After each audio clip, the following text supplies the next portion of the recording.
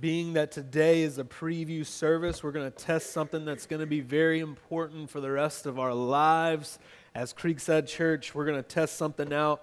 Here we go. If you're one of our pirate ship kids, you may be dismissed. Okay. We'll try that again January 7th. Our pirate ship kids, you may be dismissed. That's our upper elementary kids. And if you could just imagine one day with me, there will be hundreds of kids flocking out of here to the sound of "Arr!" Just picture it with me. It's going to happen. I promise. But like I said, thank you so much for being here. My name is Pastor David. And there are just so many people that I need to thank this morning. Just thanking our team, thanking the people that are on tech, thanking the folks that are in band. Believe it or not, it has taken about a year to get here this morning. So in a way, this is not the end, but this is just the very beginning, and it's just a checkpoint to something even grander, which is our launch on January 7th. Like I said, it's taken so much. It's taken a year. And I know that if you're here this morning and maybe it's your first time getting to know anything about Creekside Church, you're looking around and you're just kind of wondering about who we are as a church, who we are as people. And let me just start off by saying that we have big dreams in mind. We have big dreams in mind. We have a big, big goal, bigger than what you see here this morning, bigger than ourselves, bigger than anything that we've ever accomplished so far in our lives. And Pastor Robert alluded to that just a minute ago whenever he shared our vision statement with you, and I want to share that with you again, and it should be on the screen. This is why we're here this morning. This is why we exist. For me, this is why I get out of the bed every single morning, besides my wife, all right? She's here somewhere. Don't tell her I said that, but besides my wife, this is why I get out of the bed in the morning. Here's our vision statement. Creekside Church exists to see the gospel saturate Goose Creek and beyond by giving every man, woman, and child consistent encounters with Jesus. Now let me break that down with you just a second. We exist to see the gospel saturate Goose Creek. Any business owner can tell you that what they want to do with their product is they want to see their product saturate the market of wherever they are. Our product is the good news of Jesus Christ. And we want to saturate this city and beyond with the good news of Jesus. How do we want to do that? We want to do it simply by this. We want to do that by giving every man, woman, and child consistent encounters with Jesus. Consistent encounters with Jesus. So I hope you can see this morning that our vision, our dreams, our goals are much bigger than us. They're much bigger than what we see here this morning. Giving every man, woman, and child consistent encounters with Jesus has to take place in the workplace, has to take place in the neighborhoods, in homes, in apartment complexes. It has to take place outside of what you see this morning. And that's why we exist. We exist so that the gospel will be in every school, in every neighborhood, in every home, in every apartment complex. We exist to see the gospel spread in those places. We want to see lives made better. We want to see this city change because of the good news of the gospel. I don't want there to be a single inch of this 16-mile wide city where there is no representation of the gospel. 16 miles wide. 42 to 45,000 people live here, and of that population, you guys ready for this? I want you to write this down if you don't mind. Of our city, Goose Creek, 69% religiously unaffiliated. 69% religiously unaffiliated. Now, that means they're not anything. They're not Hindu, they're not Mormon, they're not Catholic, they're certainly not Christian. 69% of our city has no gospel influence whatsoever. And I tell you, that keeps me awake at night. It keeps me awake at night knowing that I have a task in mind, something that I want to see happen, something that I want to see accomplished, that our team wants to see accomplished, yet knowing that the task is great. that the task is great. If you were to drive any direction from this school this morning, if you were to draw a 5-mile circle around this school using this elementary school as a radius, it is a population of 95,000 people. 95,000. Very little gospel influence. And so with this vision, there comes a lot of, if I can be honest, comes a lot of fear. Comes a lot of uncertainty. There comes a lot of doubt. In this year that it's taken to get here, and my wife can attest to this, there's been many sleepless nights, knowing that the task is so great and knowing that I am somewhat just fearful and daunted of the task ahead. And you know the reason that I feel that is because some days I feel inadequate. I feel unprepared. I feel just ordinary. I feel ordinary. After all, it's been phrased that Goose Creek is the city where church plants come to die. And here we are. What in the world are we doing trying to plant a church in Goose Creek? This is supposed to be the city where church plants come to die. I feel unprepared. I feel ordinary. And I think if we're all honest with each other, we've all felt that way about something in life. I think we've all at some point or another felt really discouraged or felt inadequate, or we felt like there was something greater that needed to be accomplished, and whatever it takes to get that done, we fall just a little bit short. Whatever it takes to get that, I don't know what it takes, but whatever it takes, I don't have it. I fall just a little bit short. I think we've all been there. Maybe it's a job or a test or a relationship or something great that you're trying to do with your life. However you want to spend your days, and whatever it takes, you just feel short or inadequate or ordinary. Well, I have good news this morning, and if you don't take anything away from this service, if you don't take anything away from today, I want you to take this away.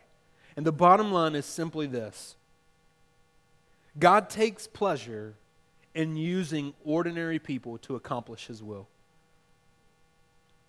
God takes pleasure, He delights in, He is happy with using ordinary people to accomplish His will.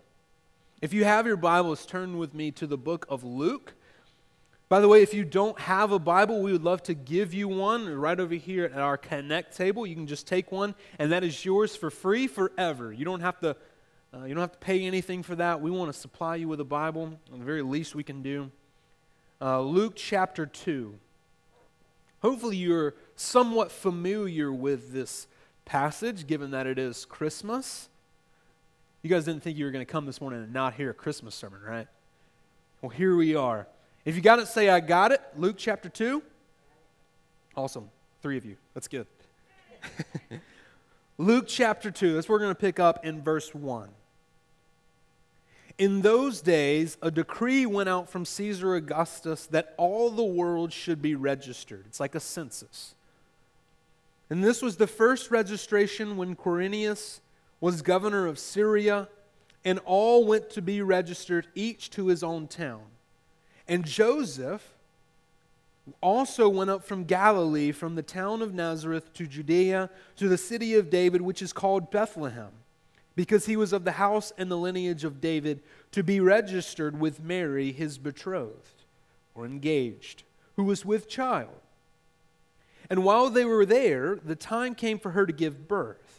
And she gave birth to her firstborn son, and wrapped him in swaddling clothes, and laid him in a manger, because there was no place for him in the inn. Hopefully that sounds familiar to you. And in the same region, there were shepherds out in the field, keeping watch over their flock by night. And an angel of the Lord appeared to them, and the glory of the Lord shone around them, and they were filled with great fear. And the angel said to them, Fear not, for behold, I bring you good news of great joy that will be for all the people. For unto you is born this day in the city of David a Savior, who is Christ the Lord. And this will be a sign for you. You will find a baby wrapped in swaddling clothes and lying in a manger." And suddenly there was with the angel a multitude of heavenly hosts praising God and saying, say this with me, "Glory to God in the highest, and on earth peace among those whom he is pleased." Let's try that again. It's Christmas. Come on. Let's try that again. "Glory to God in the highest, and on earth peace among those with whom he is pleased." When the angels went away from him into heaven, the shepherds said to one another, "Let us go over to Bethlehem and see this thing that has happened, which the Lord has made known to us." And they went with haste and found Mary and Joseph and the baby lying in a manger. And when they saw it, they made known the saying that had been told them concerning the child. And all who heard it wondered at what the shepherds told them. But Mary treasured up all these things, pondering them in her heart. And the shepherds returned, glorifying and praising God for all they had heard and seen as it had been told them. And at the end of 8 days, when he was circumcised, he was called Jesus, the name given by the angel before he was conceived in the womb. Let's pray. Father, we pray this morning that your word would transform us, that your word would change us. Lord, like we said, that Creekside Church exists to make lives better, and that will not happen apart from you speaking to us. So we pray that right now, in the midst of this room, that you would speak to us, and that we would hear from you, and our lives be changed, and that we would give you proper glory through the reading of your word. And we ask these things in your name. Amen. So he starts off, in those days a decree was given, and it says that they went to be registered. Verse 4, and Joseph also went up from Galilee.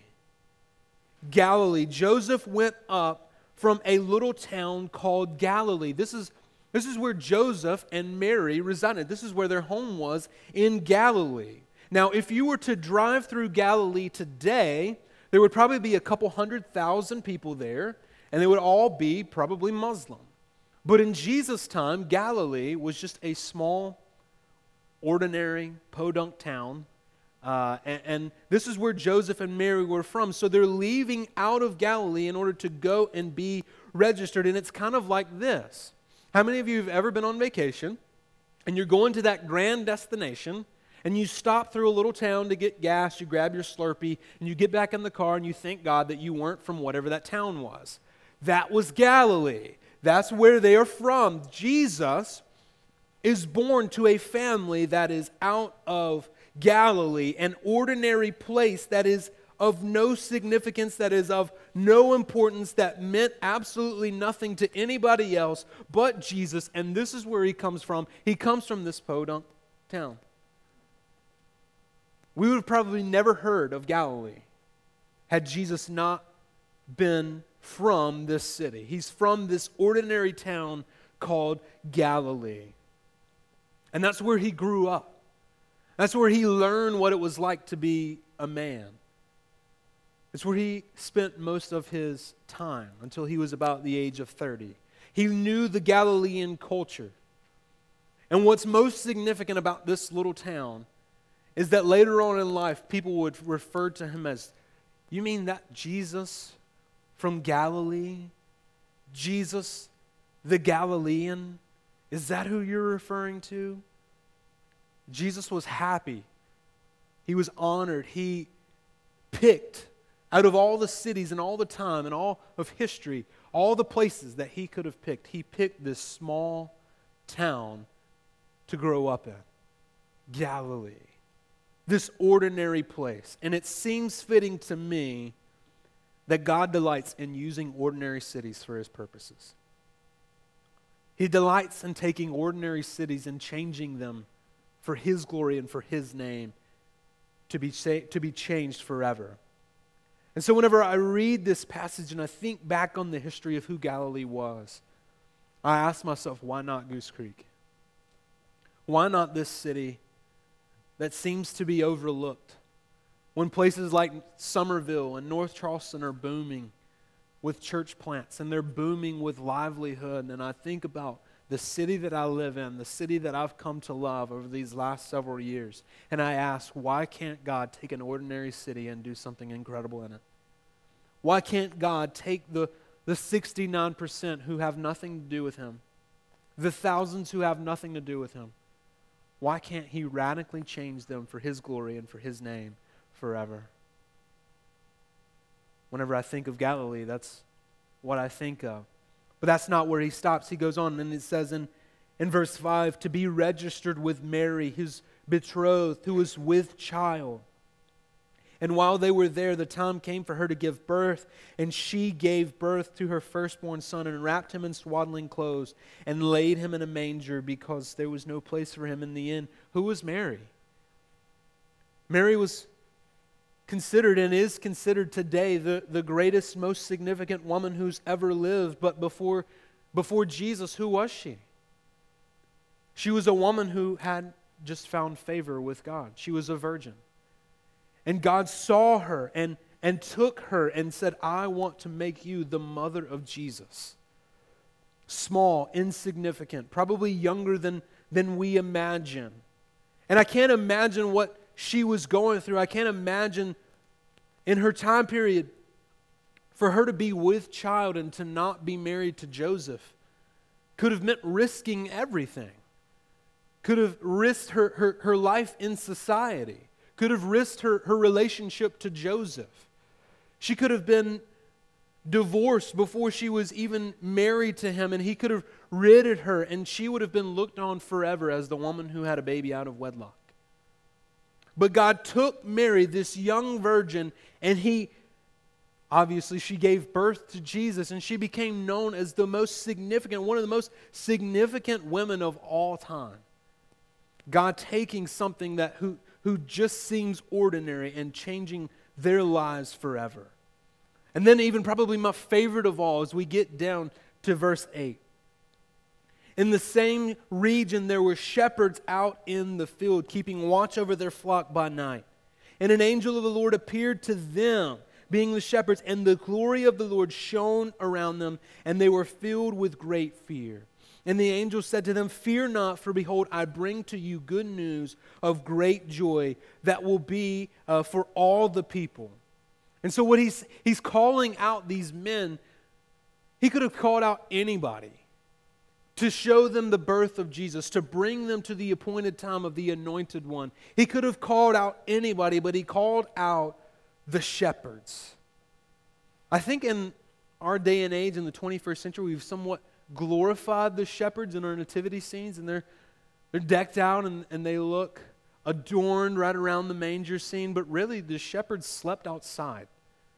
Their livelihood were sheep, and they smelled terrible. Really, in this day and age, the shepherds would have been like the high school dropouts. And of all the men and of all the occupations that the angel could have appeared to, who does he appear to? He appears to the shepherds. No one quoted the shepherds. There's no books on the shelves written by any of the shepherds. They weren't men in high society, sophisticated men. Their livelihood were sheep. And of all the people, of all the occupations, guess who received word about the Savior being born? It was the shepherds. So you have Galilee, you have Mary, and you have the shepherds, all people, ordinary places that God calls up and uses them in a very significant way. And so this morning I'm here to tell you that God takes pleasure. He delights in using ordinary people to point things towards Himself. He delights in it. You realize here with me this morning that the Savior of the world, Jesus Christ, spent His first night on earth in a cave with a Virgin Mary and a couple of high school dropouts. That's how He spent His first night on earth. Oh, and guess what? Whenever it came time to go home, He went home to Galilee. That's how Jesus delighted to spend His first years on earth. 1 Corinthians 1:26-29 says this, for consider your calling, brothers. Not many of you were wise according to worldly standards. Not many were powerful. Not many of you were from noble birth, but God chose what is foolish. I'm going to substitute ordinary. God chose what is foolish in the world to shame the wise. God chose what is weak in the world to shame the strong.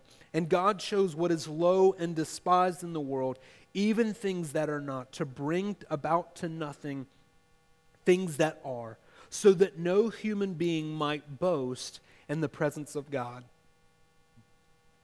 You see, we can't boast about anything. We can't boast about our salvation or our relationship with Him. We can't boast about anything that God does. You know why? Because it wasn't us who did it. If God wants to do something great in and through us for this city to change those numbers, then guess what? It will only be because of His glory and for His name and not for us. He's the only one worthy of the glory. And you understand that when God uses ordinary people in insignificant places, He's the only one that can get credit. He's the only one that can get the credit. Whenever He uses ordinary people in insignificant places, then we step back and we realize, hey, it wasn't anything that I did. It was all about something that God did.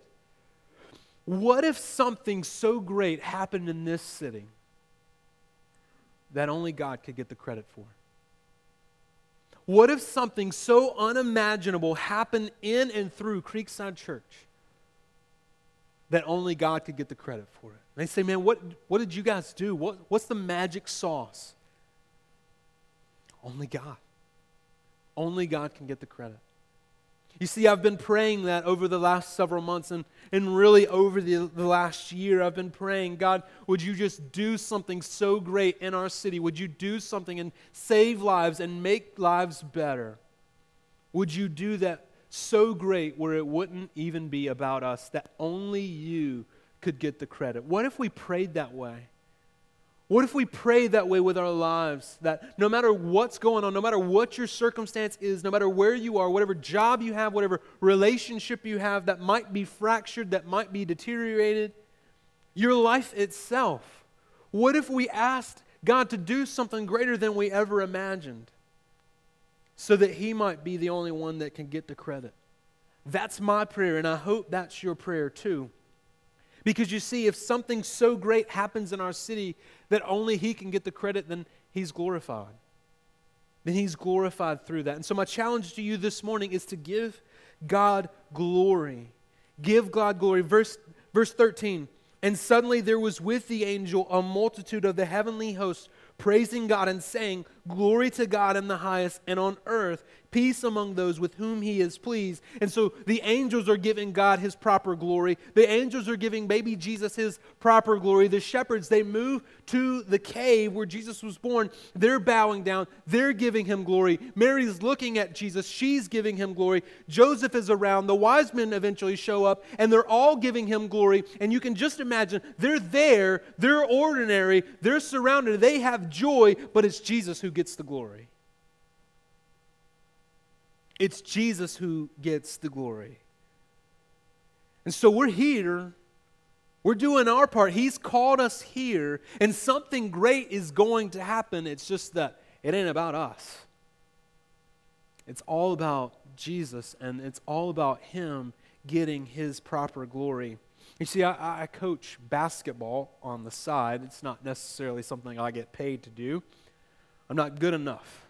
It's my first time I've ever coached basketball. I coached basketball for the city, and I coached the 9 and 10-year-olds. We are the Spurs. Actually, Daniel's, our worship leader, is my assistant to the coach. And so I've taken this upon myself, just a good opportunity to meet people. And we actually had practice yesterday. And like I said, I've never coached basketball before, and so I get all the 9 and 10-year-olds around, and I'm thinking to myself, okay, if I'm a 9 and 10-year-old and I'm trying to learn basketball and I want to get better, what would I want to know? And so I'm trying to put myself in their shoes. What's important for a 9 and 10-year-old to learn? All right, there's a lot of shooting drills. There's a lot of different things that we can do. I've never done this before. How exactly do I go about coaching 9 and 10-year-olds? And I came across this one little drill. It's one little teaching, actually, for 9 and 10-year-olds. You want to keep it simple, okay?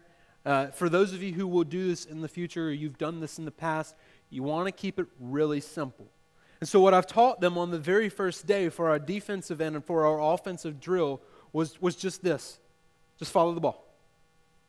Just follow the ball. Keep your eyes on the ball. And wherever the ball goes, you go. Pretty simple, right? Even a 9 and 10-year-old can understand that, okay? I got the ball right here. We're going right. You guys are on defense. You're just moving right. You're just moving with me. Wherever the ball goes, you go. Just like that.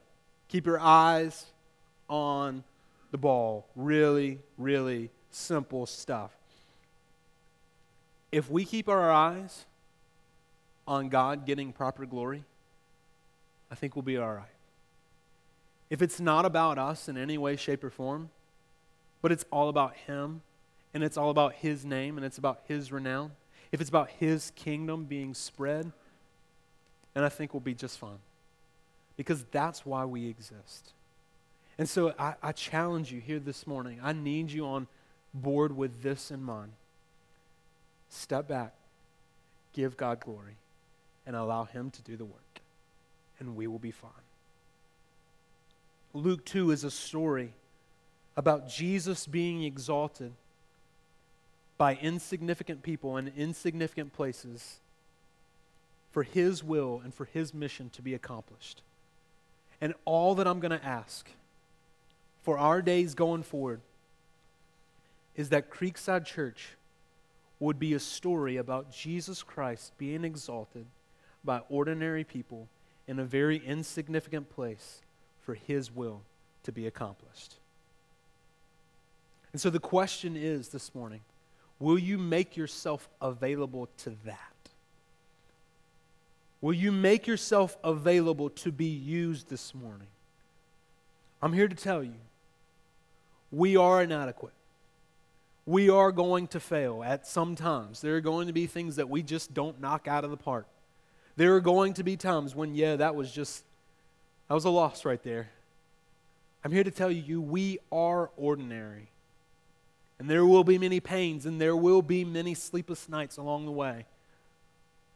But are you available? Is your yes on the table for just God to get His glory? That's all we're asking. God to get glory, for us to be available. That's all that we're asking. Are you available to spend time in the morning with the Lord? Are you available to find and have that intimacy with the Lord in the morning? Are you available to share the gospel, the good news of Jesus with that coworker, with that friend, with that relative? Are you available to be on mission for His glory and for His name's sake? He delights in using ordinary people to accomplish His will. Just imagine with me for one moment what it would be like if we did see ourselves as ordinary. Just imagine with me what it would be like if we saw ourselves as ordinary, but God's presence and God's glory started to move through this city. Just imagine what a movement would look like in this city.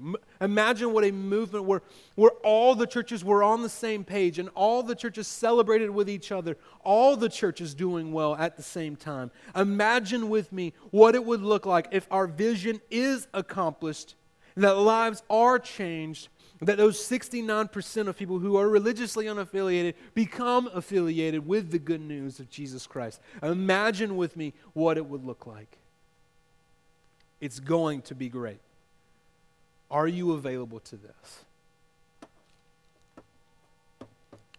The Bible tells us that many times that Jesus associated Himself with lowly people in ordinary places.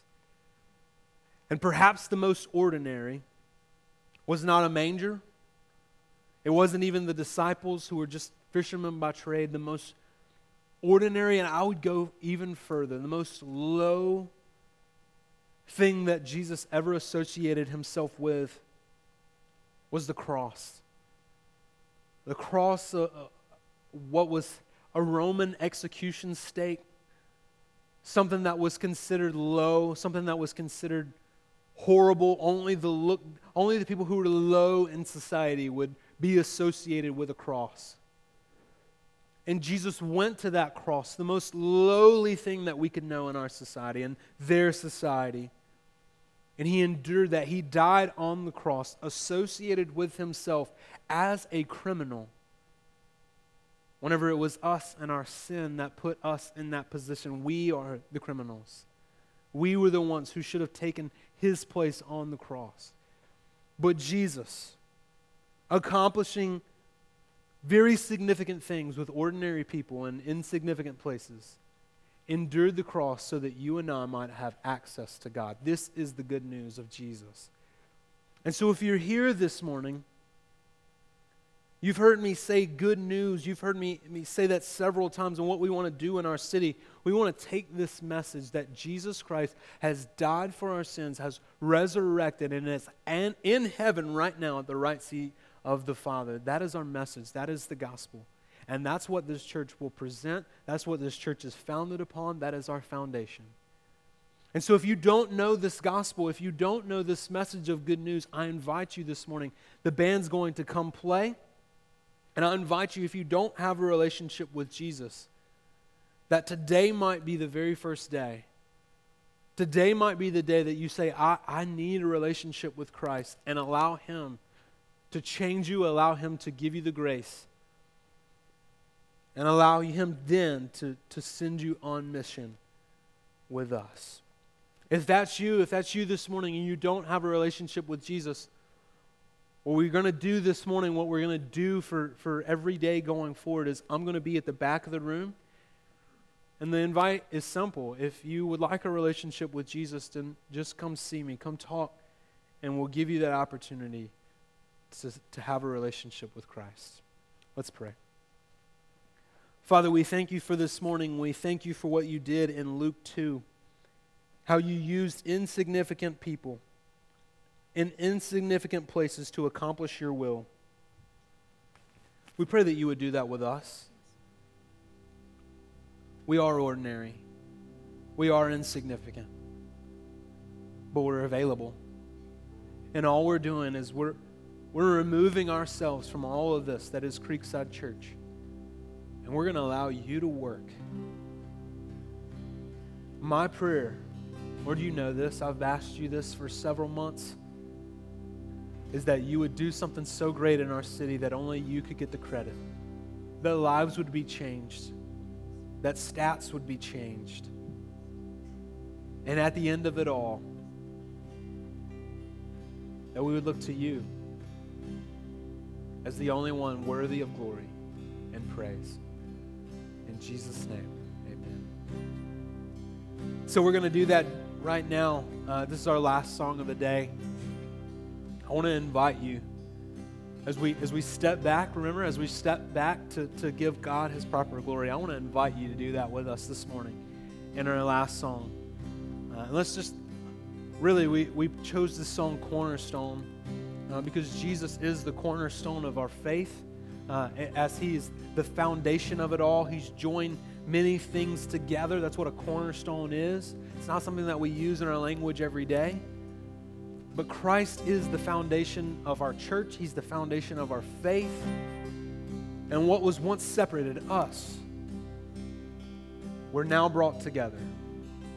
And so I invite you to join and sing with us this morning.